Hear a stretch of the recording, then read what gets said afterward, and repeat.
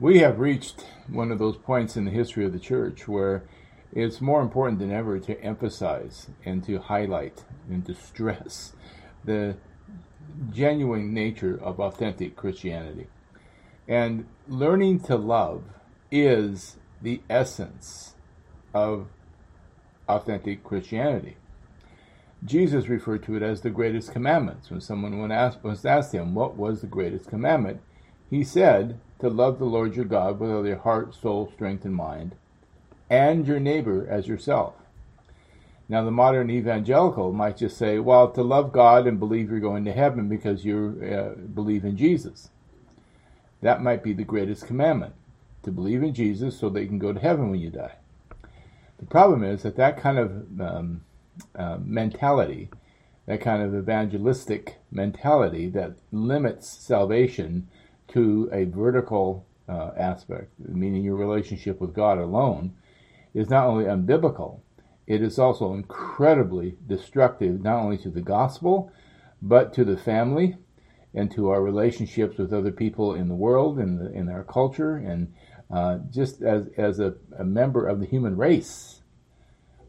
In contrast to that is the biblical witness to the fact that those who are in Christ, who possess eternal life, love. They learn to love. Not only love God, but to learn to love each other. And not in some sentimental, pious moralism, but instead in a genuine Christ-like love. That's the key. That's the key. What characterized the ministry of Jesus was certainly the power of his miracles, was certainly the profundity of his teaching, the heavenly wisdom that he displayed every time he opened his lips. But above all was the love that he had for the Father, the unconditional obedience that love produced, and the love that he had for his disciples. He loved them completely until the end, it says in John chapter 13. And the love he has for his own sheep, the good shepherd who lays down his life for the sheep. So we must avoid this kind of island Christianity, this thing that I'm an island unto myself, and it's just about me and Jesus, and that while I may not wish you ill, I really don't care about learning to love you either. But learning to love is to learn to be mature, to be spiritually mature. And the chief evidence, and I can't stress this enough, the chief evidence that you possess eternal life. Now, let me just read to you some texts so we can be clear on this biblically. And I'm going to keep this brief because I don't want to overwhelm you with these things. But I want you to be very clear that the proposition, if you will, of the gospel is this, that the gospel produces healthy, loving relationships. Period. It's only the gospel that produces healthy, loving relationships. It is impossible in a fallen world, operating out of the flesh, to ever hope that you can have loving, healthy relationship. It's just not in the recipe. On the other hand, in the gospel, we have the redemption at work within our hearts and minds that absolutely produces and restores to us the ability to be godlike, Christ-like. To walk in the Spirit is to walk in the Spirit and do works of love, not works of merit. That's where the medieval theology fell off the wagon. They believed that it was works of merit in order to gain your acceptance with God, to gain justification in some future date. So in 1 John 5:13, it says this. He sums up his little letter with, "These things I have written to you who believe in the name of the Son of God, so that," that's the Greek purpose clause, "you may know that you have eternal life." Let me read that again. "These things I have written to you who believe in the name of the Son of God, so that you may know you have eternal life. Now let's drop back to John chapter 4 so that we can see what he's speaking of here. He says in 1 John chapter 4, beginning with verse 7, "Beloved, let us love one another, for love is from God, and everyone who loves has been born of God and knows God." Period. Let me interject here. Since the 60s, especially into the 70s and 80s, with the crusade mentality that we had in evangelism, to be born again is a big deal. Jimmy Carter was the first born again president, we thought. So that phrase, born again, became unfortunately trivialized. To be born again simply means that you somehow had prayed the prayer and that you were in the church now, and regardless of your conduct, you were a born again Christian, which means that you usually avoided the grosser moral sins and tried to not drink or chew or go with people who do. That was what it meant to be born again. But here, what the Bible is stressing to us is that, "Beloved, let us love one another, for love is from God, and everyone who loves has been born of God and knows God." In other words, quite clearly, John is telling us, if you don't love one another, then you are not born of God and don't know God. I don't know how I can be much clearer. If you chronically, habitually refuse to learn to love, then you are in a place of chronic, habitual rebellion to God himself. And how can that be characteristic of someone who's born again? So let's go on now. Verse 8, "The one who does not love does not know God, because God is love." Again, John is making it vividly clear here. "By this the love of God was manifested in us, that God has sent his Son, his only begotten Son, into the world, so that we might live through him. In this is love, not that we have loved God, but that he loved us, and sent his Son to be the propitiation for our sins." If we're going to love like God, we must be prepared to love unilaterally. Now, we would always hope that in all of our relationships, that the love of God would be reciprocal, that everyone would love us as we love them. But that's not how God loves. God loved us when we were yet enemies. God loves and redeems and justifies the ungodly. So we love, not in order to be loved, not in order to manipulate others, but because that's what God does. In this is love, not that we have loved God. See, this is an important thing. God did not choose to save us in his Son because we were so lovable, or that we loved him so much. Rather, he loved us and sent his Son to be propitiation for us while we were in our sins. "Beloved, if God so loved us, we also ought to love one another." That's his conclusion. No one has beheld God at any time. If we love one another, God abides in us, and his love is perfected in us. That is how we know the love of God. We can experience the love of God on our own. We can have some kind of a spiritual awakening and even an emotional experience where we come to know the love of God is poured out in our hearts. That is possible. But those who have that, those who possess that, will naturally, by consequence, be those who share it. One of the things that John is saying here is that in our love for one another, the love of God is incarnate, if you will.